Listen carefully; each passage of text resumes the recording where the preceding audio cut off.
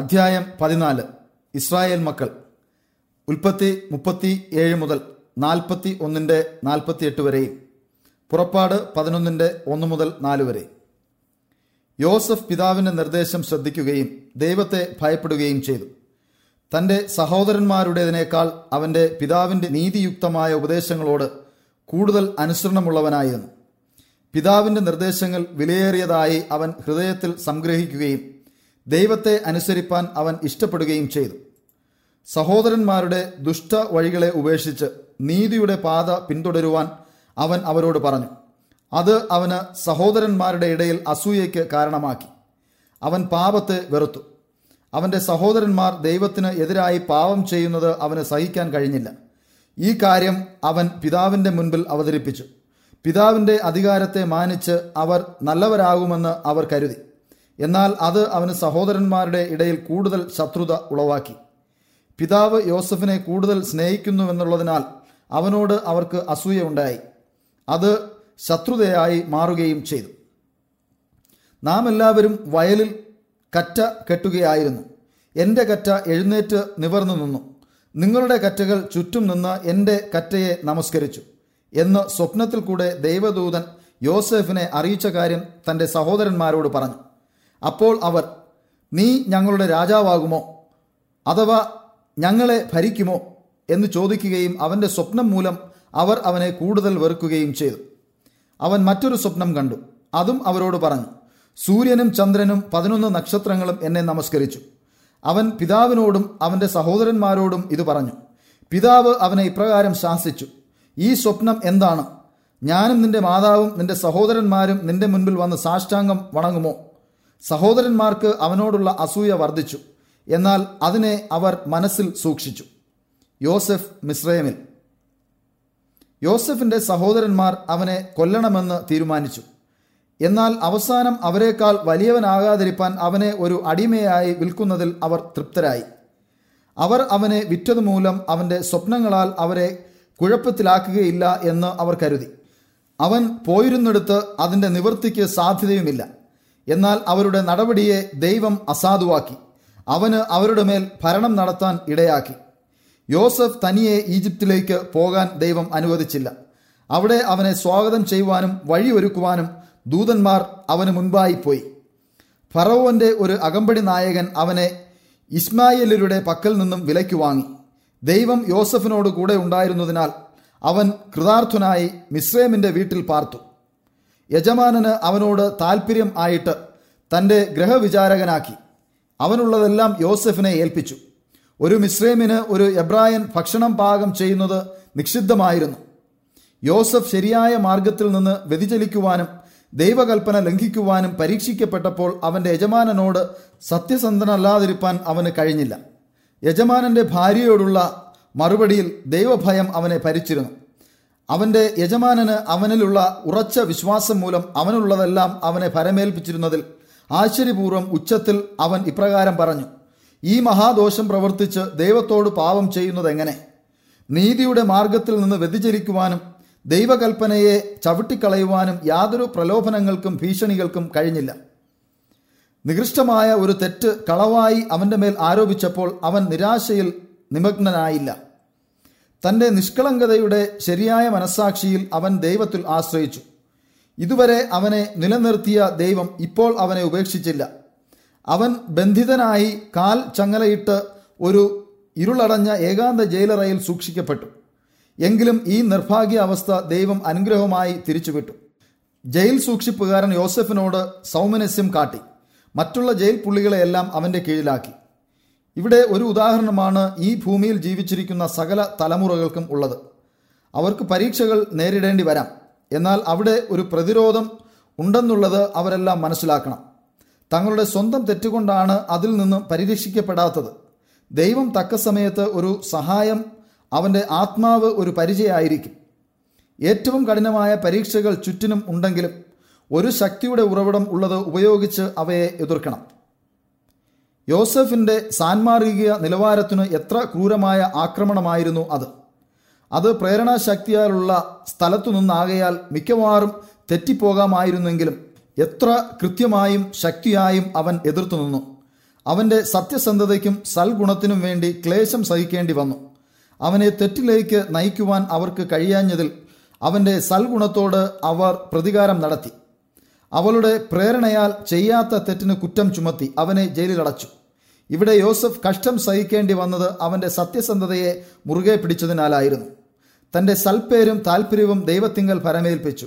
അവൻ അല്പസമയം കഷ്ടം സഹിക്കേണ്ടി വന്നെങ്കിലും അത് അവനെ ഒരു പ്രധാന പദവിയിലേക്ക് ഒരുക്കുന്നതിനായിരുന്നു. ഒരു ദുഷ്ട പ്രതിയോഗി താറടിച്ച് അവൻ്റെ സൽപ്പേര് ദൈവം സുരക്ഷിതമായി കാത്തുസൂക്ഷിക്കുകയും ദൈവത്തിൻ്റെ സമയത്ത് അത് ശോഭിക്കുവാൻ ഇടയാക്കുകയും ചെയ്തു. ജയിൽ തന്നെയും അവൻ്റെ ഉന്നമനത്തിനായി ദൈവം ഒരുക്കി. സൽഗുണം യഥാർത്ഥ സമയം അതിൻ്റെ പ്രതിഫലം വരുത്തുന്നു. യോസെഫിൻ്റെ ഹൃദയത്തിലുണ്ടായിരുന്ന പരിച ദൈവ ഭയമായിരുന്നു. തന്മൂലം തൻ്റെ നാഥനും സത്യവും ആയവനോട് വിശ്വസ്തനായിരിക്കാൻ ഇടയാക്കി.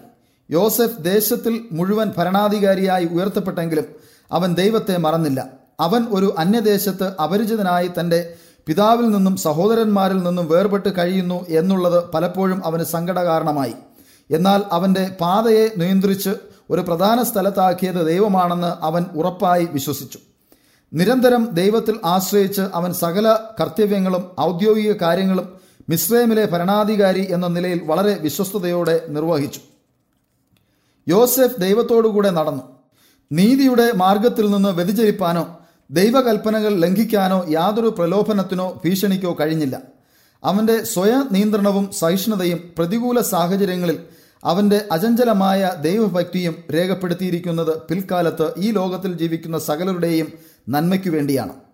യോസെഫിൻ്റെ സഹോദരന്മാർ അവൻ്റെ മുൻപിൽ തങ്ങളുടെ പാപത്തെ അംഗീകരിച്ചപ്പോൾ അവൻ അത് സൗജന്യമായി ക്ഷമിക്കുകയും അവരോട് സ്നേഹവും ഔദാര്യവും കാട്ടുകയും ചെയ്തു. അവനോട് അവർ മുൻപ് ചെയ്ത ക്രൂരതയ്ക്ക് യാതൊരു വെറുപ്പും അവൻ്റെ മനസ്സിൽ കരുതിയില്ല. അഭിവൃദ്ധിയുടെ നാളുകൾ. ഇസ്രായേൽ മക്കൾ അടിമകൾ ആയിരുന്നില്ല. മറ്റു പല മിസ്രൈമ്യരും ചെയ്തതുപോലെ അവരുടെ കന്നുകാലികളെയോ വസ്തുവകകളെയോ തങ്ങളെ തന്നെയോ ഭക്ഷണത്തിനു വേണ്ടി ഫറവോന് വിറ്റില്ല. രാഷ്ട്രത്തിന് യോസെഫ് നൽകിയ സേവനത്തിനു വേണ്ടി അവൻ്റെ സഹോദരന്മാർക്ക് അവരുടെ കന്നുകാലികളും ജനങ്ങളുമായി പാർക്കുന്നതിന് ഒരു സ്ഥലം കൊടുത്തു. ഫറവോൻ യോസെഫിൻ്റെ ജനത്തെയും രാഷ്ട്രത്തിനു വേണ്ടി ചെയ്ത സേവനത്തെയും അഭിനന്ദിച്ചു. പ്രത്യേകിച്ച് അവർക്കുണ്ടായ ദീർഘകാല ക്ഷാമത്തിനുള്ള ഒരുക്കങ്ങളെല്ലാം സ്തുത്യർഹമായിരുന്നു. യോസെഫിൻ്റെ ബുദ്ധിപൂർവമുള്ള കാര്യനിർവഹണത്തിന് രാജ്യം മുഴുവനും അവനോട് കടപ്പെട്ടിരുന്നു. അതിന് നന്ദി സൂചകമായി യോസെഫിനോട് പറഞ്ഞു, ഇതാ മിസ്രൈം ദേശത്തിനൊക്കെയും ഞാൻ നിന്നെ മേലധികാരിയാക്കിയിരിക്കുന്നു. രാജ്യത്തിൻ്റെ നല്ല ഭാഗത്ത് നിന്റെ പിതാവും സഹോദരന്മാരും താമസിച്ചു കൊള്ളട്ടെ. അവർ ഗോശേൻ ദേശത്ത് പാർക്കട്ടെ. അവരുടെ കൂട്ടത്തിൽ പ്രവർത്തനശേഷിയുള്ളവർ എൻ്റെ കന്നുകാലികൾക്ക് മേൽ വിചാരകന്മാരായിരിക്കട്ടെ. യോസെഫ് അവൻ്റെ പിതാവിനും സഹോദരന്മാർക്കും മിസ്രൈമിൽ അവകാശം കൊടുത്തു. ഫറവോൻ കൽപ്പിച്ചതുപോലെ ഏറ്റവും നല്ല സ്ഥലത്ത് രാമസേസിൽ താമസിപ്പിച്ചു. യോസെഫ് തൻ്റെ പിതാവിനും സഹോദരന്മാരുടെ കുടുംബത്തിനും ആവശ്യമായ ആഹാരം കൊടുത്ത് പോഷിപ്പിച്ചു. മിസ്രൈമിലെ രാജാവ് യോസെഫിൻ്റെ പിതാവിനോടും സഹോദരങ്ങളോടും കരമൊന്നും ആവശ്യപ്പെട്ടില്ല. അവർക്ക് ഭക്ഷണം സുലഭമായി നൽകാൻ യോസെഫിനെ അനുവദിച്ചിരുന്നു. ഭരണാധികാരികളോട് രാജാവ് പറഞ്ഞു, യോസെഫിൻ്റെ ദൈവത്തോടും അവനോടും ഇത്ര അധികം ഭക്ഷണശേഖരത്തിന് നാം കടപ്പെട്ടവരല്ലേ? അവൻ്റെ ജ്ഞാനം കൊണ്ടല്ലോ നാം ഇത്രയധികം ഭക്ഷണം ശേഖരിച്ചത്. മറ്റു രാജ്യങ്ങൾ നശിക്കുമ്പോൾ നമുക്ക് ആവശ്യത്തിനുണ്ട്. അവൻ്റെ കാര്യനിർവഹണം കൊണ്ട് നാം ഇന്നുവരെ അധികം ധന്യമായിരിക്കുന്നു. യോസെഫും അവൻ്റെ സഹോദരന്മാരും ആ തലമുറ മുഴുവൻ മരിച്ചു. ഇസ്രായേൽ മക്കൾ സന്താനപുഷ്ടിയുള്ളവരായി പെരുകി ദേശം അവരെ കൊണ്ട് നിറഞ്ഞു. ഇപ്പോൾ യോസെഫിനെ അറിയാത്ത ഒരു രാജാവ് മിസ്രൈമിൽ അധിപനായി തീർന്നു. അവൻ തൻ്റെ ജനത്തോട് പറഞ്ഞു, ഇസ്രായേൽ മക്കൾ നമ്മേക്കാൾ കൂടുതലും ശക്തരാണ്. അവരോട് ബുദ്ധിപൂർവം പെരുമാറുക. ഒരു യുദ്ധമുണ്ടായാൽ അവർ ശത്രുപക്ഷത്ത് ചേർന്നാൽ അവർ നമ്മെ തോൽപ്പിക്കും. അതിനാൽ അവരെ പുറത്താക്കുക. പീഡനം. മിസ്രൈമിലെ ഈ പുതിയ രാജാവിന് അവരുടെ സേവനം രാജ്യത്തിന് വളരെ വിലപ്പെട്ടതാണെന്ന് അറിയാമായിരുന്നു. അനേകരും നല്ല ബുദ്ധിമാന്മാരും നല്ല പണക്കാരുമായിരുന്നു.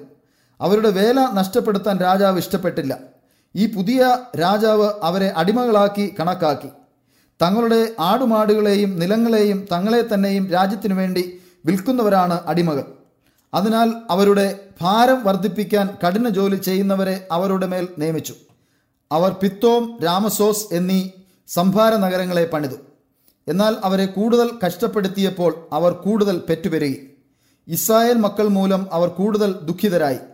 മിസ്രൈമ്യർ ഇസ്രായേൽ മക്കളെ കൊണ്ട് കഠിന അടിമവേല ചെയ്യിച്ച് അവരുടെ ജീവിതം കൈപ്പേറിയതാക്കി. അവരുടെ വേലയുടെ നിയമങ്ങൾ കഠിനമാക്കി. അടിമകളെപ്പോലെ അവരുടെ സ്ത്രീകളും വയലിൽ ജോലി ചെയ്യാൻ നിർബന്ധിതരായി. എങ്കിലും അവരുടെ സംഖ്യ കുറഞ്ഞില്ല. രാജാവും ഭരണാധിപന്മാരും അവരുടെ നിരന്തരമുള്ള പുരോഗമനം കണ്ടിട്ട് കൂടിയാലോചിച്ച് ഓരോ ദിവസവും ഇത്ര ജോലി ചെയ്യണമെന്ന് നിർബന്ധമാക്കുകയും അത് നിരന്തരം വർദ്ധിപ്പിക്കുകയും ചെയ്തു. ഇതുകൊണ്ടൊന്നും അവരെ കീഴടക്കുവാനോ അവരുടെ സ്വാതന്ത്ര്യത്തെ തകർക്കുവാനോ കഴിയാത്തതിൽ അവർ കുപിതരായി. അവരുടെ ലക്ഷ്യം നേടാൻ പരാജയപ്പെട്ടപ്പോൾ അവർ ഹൃദയം കഠിനമാക്കി. ഇസ്രായേൽ ജനങ്ങൾക്കുണ്ടാകുന്ന ആൺകുട്ടികൾ ജനിക്കുമ്പോൾ തന്നെ കൊന്നുകളയണമെന്ന് രാജാവ് കൽപ്പന കൊടുത്തു. ഇതിനെ പ്രേരിപ്പിച്ചത് സാത്താനായിരുന്നു. പീഡനത്തിൽ നിന്ന് അവരെ വിടുവിപ്പാൻ എബ്രായരുടെ കൂട്ടത്തിൽ നിന്ന് ഒരു രക്ഷകൻ ഉണ്ടാകുമെന്ന് അവൻ അറിയാമായിരുന്നു. ആൺകുട്ടികളെയെല്ലാം കൊന്നുകളഞ്ഞാൽ ദൈവത്തിൻ്റെ പദ്ധതി പരാജയപ്പെടുമെന്ന് അവൻ കരുതി. രാജാവിനെ അതിനുവേണ്ടി പ്രേരിപ്പിച്ചു. സ്തുതികർമ്മിണികൾ ദൈവത്തെ ഭയപ്പെടുകയാൽ അവർ ആൺകുട്ടികളെ കൊന്നില്ല. അതിനാൽ അവർ ജീവിക്കാൻ അനുവദിക്കപ്പെട്ടു. രാജകൽപ്പന പ്രകാരം എബ്രായ കുഞ്ഞുങ്ങളെ കൊന്നു കളയാതിരിക്കയാൽ ദൈവം സ്തുതികർമ്മിണികളെ അനുഗ്രഹിച്ചു. മിസ്രൈമിലെ രാജാവിൻ്റെ കൽപ്പനകൾ സ്ത്രീകൾ പാലിക്കുന്നില്ലെന്ന് കണ്ട് രാജാവ് വളരെ കോപിച്ചു. ആൺകുഞ്ഞുങ്ങളെ നദിയിൽ ഒഴുക്കിക്കളയുവാനും പെൺകുഞ്ഞുങ്ങളെ ജീവനോടെ സൂക്ഷിപ്പാനും രാജാവ് കൽപ്പന കഠിനമാക്കി. മോശ. ഈ ക്രൂര നിയമം പ്രാബല്യത്തിൽ വന്നപ്പോഴാണ് മോശ ജനിച്ചത്. അവൻ്റെ മാതാവ് കഴിയുന്നത്രയും നാൾ അവനെ ഒളിപ്പിച്ച് സുരക്ഷിതമായി സൂക്ഷിച്ചു.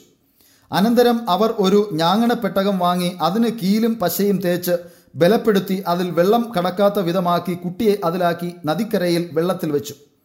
അവൻ്റെ സഹോദരി അലക്ഷ്യ ഭാവത്തിൽ നിന്ന് സൂക്ഷിച്ചു കൊണ്ടിരുന്നു. അവളുടെ ചെറിയ സഹോദരന് എന്ത് സംഭവിക്കുമെന്ന് അറിയാനുള്ള ആകാംക്ഷയോടെ അവിടെ നിന്നു.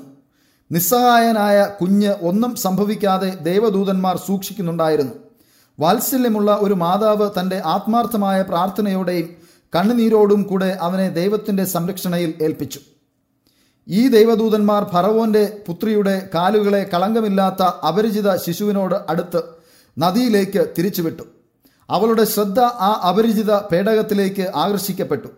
അവളുടെ സഖിമാരിൽ ഒരാളെ വിട്ട് അത് എടുത്തുകൊണ്ടുവരുവാൻ ആവശ്യപ്പെട്ടു. ആ പേടകത്തിൻ്റെ മൂടി തുറന്നപ്പോൾ വളരെ സുന്ദരനായ ഒരു ശിശു കരഞ്ഞപ്പോൾ അവൾക്ക് അവനോട് സഹതാപം തോന്നി. അത് ഒരു സ്നേഹമുള്ള എബ്രായ മാതാവിൻ്റേതാണെന്ന് അവൾക്ക് മനസ്സിലായി. അത് അവളുടെ മകനായിരിക്കണമെന്ന് ഉടനെ തന്നെ അവൾ തീരുമാനിച്ചു. പെട്ടെന്ന് മോശയുടെ സഹോദരി കടന്നുവന്ന് ഇപ്രകാരം ചോദിച്ചു: ഞാൻ പോയി ശിശുവിനെ പരിപാലിക്കുവാൻ ഒരു എബ്രായ സ്ത്രീയെ കൊണ്ടുവരണമോ? ഫറവോന്റെ പുത്രി അവളോട് പോയി കൊണ്ടുവാ എന്ന് പറഞ്ഞു. സഹോദരി വേഗം സസന്തോഷം മാതാവിൻ്റെ അടുക്കിലേക്ക് ഓടി. സന്തോഷ വാർത്തയെല്ലാം പറഞ്ഞു. വേഗം അവളെ ഫറവോന്റെ പുത്രിയുടെ അടുക്കൽ കൊണ്ടുവന്നു. ശിശുവിന് മുല കൊടുത്ത് വളർത്താനായി നല്ല പ്രതിഫലം കൊടുത്ത് അവളെ ഏൽപ്പിച്ചു. സുരക്ഷിതവും സന്തുഷ്ടവുമായ ജോലിയിൽ അവൾ പ്രവേശിച്ചു. ദൈവം അവൻ്റെ ജീവൻ സുരക്ഷിതമായി പരിരക്ഷിച്ചു എന്ന് അവൾ വിശ്വസിച്ചു. വിശ്വസ്തയോടെ അവൾ വിലയേറിയ ആ അവസരം അവനെ ഉപയോഗപ്രദമായ ഒരു ജീവിതത്തിനായി പരിശീലിപ്പിക്കുന്നതിന് ഉപയോഗിച്ചു. അവന് നൽകിയ നിർദ്ദേശങ്ങളിൽ അവൾ മറ്റുള്ള കുഞ്ഞുങ്ങളോടുള്ളതിനേക്കാൾ ശ്രദ്ധാലുവായിരുന്നു. കാരണം അവൻ്റെ ജീവിതം ദൈവം പരിരക്ഷിച്ചത് എന്തോ വലിയ വേലയ്ക്ക് വേണ്ടിയാണെന്ന് അവൾ വിശ്വസിച്ചു. അവളുടെ വിശ്വസ്തയോടുള്ള പഠിപ്പിക്കലിൽ ചെറിയ മനസ്സിൽ ദൈവഭയവും സത്യസന്ധതയും നീതിയോടുള്ള സ്നേഹവും രൂഢമൂലമായി. അവളുടെ പരിശ്രമത്തിൽ അവൾ വിശ്രമരഹിതമായി. ആത്മാർത്ഥതയോടെ പ്രാർത്ഥിക്കുകയും സകല ചീത്ത പ്രേരണാശക്തിയിൽ നിന്നും അവനെ പരിരക്ഷിക്കണമെന്ന് അപേക്ഷിക്കുകയും ചെയ്തു. ജീവനുള്ള ദൈവത്തോട് എങ്ങനെ പ്രാർത്ഥിക്കണമെന്നും അവൾ അവനെ പഠിപ്പിച്ചു. ദൈവത്തിനു മാത്രമേ ഏതാപത്തിൽ നിന്നും അവനെ രക്ഷിപ്പാനും പ്രാർത്ഥന കേൾക്കാനും കഴിവുള്ളൂ എന്നും പഠിപ്പിച്ചു. വിഗ്രഹ ആരാധനയുടെ പാപത്തെക്കുറിച്ചും അവൻ്റെ മനസ്സിൽ പതിപ്പിക്കാൻ അവൾ ശ്രമിച്ചു. പെട്ടെന്ന് അവനെ ദത്തെടുത്ത രാജകീയ മാതാവിൻ്റെ അടുക്കിലേക്ക് അവൻ പോകേണ്ടി വരുമെന്നും അവൾക്ക് അറിയാമായിരുന്നു. അവിടെ അവൻ്റെ മേൽ ഉണ്ടാകാവുന്ന പ്രേരണ ആകാശവും ഭൂമിയും സൃഷ്ടിച്ച ദൈവത്തെ വിസ്മരിക്കത്തക്കതായിരിക്കും. അവൻ്റെ മാതാപിതാക്കന്മാരിൽ നിന്നും ലഭിച്ചിട്ടുള്ള അധ്യാപനം അവൻ്റെ മനസ്സിനെ ശക്തിപ്പെടുത്തുന്നതും രാജകൊട്ടാരത്തിലെ കുറവില്ലായ്മയിൽ നിഗളിച്ചു പോകാത്തതും പാപത്താൽ വഷളായി പോകാത്തതും ആയിരിക്കാൻ ഒരു പരിച എന്ന പോലെയായിരുന്നു. അവന് ശുദ്ധമായ ഒരു മനസ്സും തിരിച്ചറിവുള്ള ഒരു ഹൃദയവും ദൈവം കൊടുത്തു. യൗവനത്തിൽ ലഭിച്ചിട്ടുള്ള ഭക്തിയുടെ മതിപ്പ് ഒരിക്കലും നഷ്ടപ്പെടുകയില്ല. തൻ്റെ കൂടെ വളർത്താവുന്നത്രയും കാലം മാതാവ് അവനെ വളർത്തി. എന്നാൽ 12 വയസ്സായപ്പോൾ സ്വന്തം മാതാവിൽ നിന്ന് അകന്ന് ഫറവോന്റെ പുത്രിയുടെ മകനായി തീർന്നു. ഇവിടെ സാത്താൻ പരാജയപ്പെട്ടു. ഫറവോനെ കൊണ്ട് ആൺകുഞ്ഞുങ്ങളെ എല്ലാം കൊല്ലിച്ചാൽ ദൈവജനത്തെ വിടുവിപ്പാൻ ദൈവം ഒരാളെ എഴുന്നേൽപ്പിക്കുമെന്നുള്ള ദൈവത്തിൻ്റെ പദ്ധതി പരാജയപ്പെടുമെന്ന് സാത്താൻ കരുതി. എന്നാൽ എബ്രായ കുട്ടികളെ കൊല്ലാനുള്ള കൽപ്പനയെ ദൈവം അസാധുവാക്കി. മോശയെ രാജകൊട്ടാരത്തിലെത്തിച്ച് അത് അവന് നല്ല വിദ്യാഭ്യാസവും കഴിവും ഉള്ളവനാക്കി. ഇസ്രായേൽ മക്കളെ മിസ്രൈമിൽ നിന്ന് വിടുവിച്ചു കൊണ്ടുപോകുവാൻ പ്രാപ്തനാക്കി. ഫറവോൻ തൻ്റെ മകൾ ദത്തെടുത്ത മകനെ സിംഹാസനത്തിലേക്ക് ഉയർത്തുവാൻ ആഗ്രഹിച്ചു. മിസ്രൈമിലെ തലവനായി സൈന്യത്തെ യുദ്ധത്തിൽ നയിക്കുവാൻ തക്ക വിദ്യാഭ്യാസം അവന് നൽകി. മോശ മിസ്രൈമ്യ സൈന്യങ്ങൾക്ക് പ്രിയങ്കരനായിരുന്നു. ശ്രേഷ്ഠമായ ബുദ്ധിയോടും ജ്ഞാനത്തോടും അവൻ യുദ്ധങ്ങളെ നയിച്ചു. മോശ മിസ്രൈമ്യരുടെ സകല ജ്ഞാനവും സമ്പാദിച്ച് വാക്കിലും പ്രവൃത്തിയിലും സാമർഥ്യമുള്ളവനായി തീർന്നു. അവൻ്റെ സ്വഭാവം അനന്യസാധാരണമായി മിസ്രൈമ്യർ കരുതി. നേതൃത്വത്തിനായുള്ള പ്രത്യേക ഒരുക്കം. ദൈവം അവനെ ഇസ്രായേൽ മക്കളെ വിടുവിപ്പാൻ തിരഞ്ഞെടുത്തിരിക്കുന്നു എന്ന് ദൈവദൂതന്മാർ അവരോട് പറഞ്ഞു. ഇസ്രായേൽ മക്കളുടെ ഇടയിലുള്ള നേതാക്കന്മാരെയും ദൈവദൂതന്മാർ പഠിപ്പിച്ചത് അവരുടെ വിടുതലിനായുള്ള സമയം അടുത്തിരിക്കുന്നു എന്നും ഈ ജോലി നിർവഹിക്കുന്നതിന് ദൈവം തിരഞ്ഞെടുത്ത മനുഷ്യൻ മോശയാണെന്നും അത്രേ. ഇസ്രായേൽ മക്കളെ യുദ്ധം ചെയ്ത് വിടുവിക്കണമെന്നായിരുന്നു മോശ കരുതിയത്. അതിനാൽ അവൻ ഇസ്രായേൽ സൈന്യത്തിൻ്റെ തലവനായി നിന്ന് മിസ്രൈമ്യരോട് യുദ്ധം ചെയ്ത് മിസ്രൈമ്യ പീഡനങ്ങളിൽ നിന്നും തൻ്റെ സഹോദരങ്ങളെ വിടുവിക്കണം എന്ന് മോശ കരുതി. ഈ വീക്ഷണത്തിൽ ദൈവേഷ്ടം ചെയ്യുവാൻ സ്വതന്ത്രമായി നിലകൊള്ളുന്നതിന് കൂടുതൽ പ്രയാസമുണ്ടാകാതിരിപ്പാൻ ദത്തെടുത്ത മാതാവിനോടോ ഫറവോനോടോ ഉള്ള തൻ്റെ അനുരാഗം അമിതമാകാതെ ജാഗ്രതയോടെ സൂക്ഷിച്ചു. ദൈവം മോശയെ അവനു ചുറ്റുമുള്ള ദുർനടപടിയുടെ പ്രേരണയിൽ നിന്നും കാത്തു സൂക്ഷിച്ചു.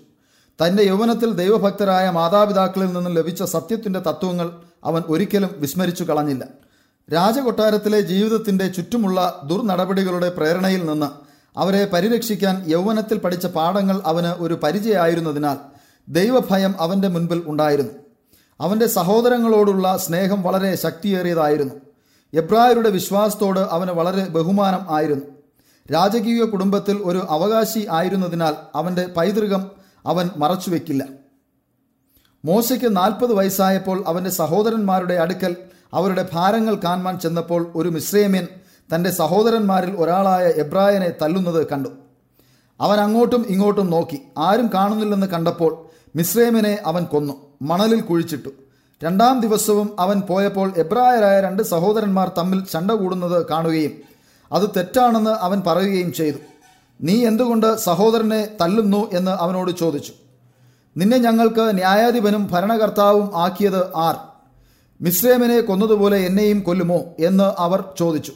ഇത് പരസ്യമായി പോയല്ലോ എന്ന് മോശ ഭയപ്പെട്ടു. ഇപ്പോൾ ഫറവോനും അത് കേട്ട് മോശയെ കൊല്ലുവാൻ അന്വേഷിച്ചു. മോശ ഫറവോന്റെ മുൻപിൽ നിന്ന് ഓടി മിദ്യാൻ പ്രദേശത്ത് പോയി താമസിച്ചു. മിദ്യാനിൽ ദൈവത്തെ ആരാധിക്കുന്ന ഒരു മനുഷ്യൻ ഉണ്ടായിരുന്നു.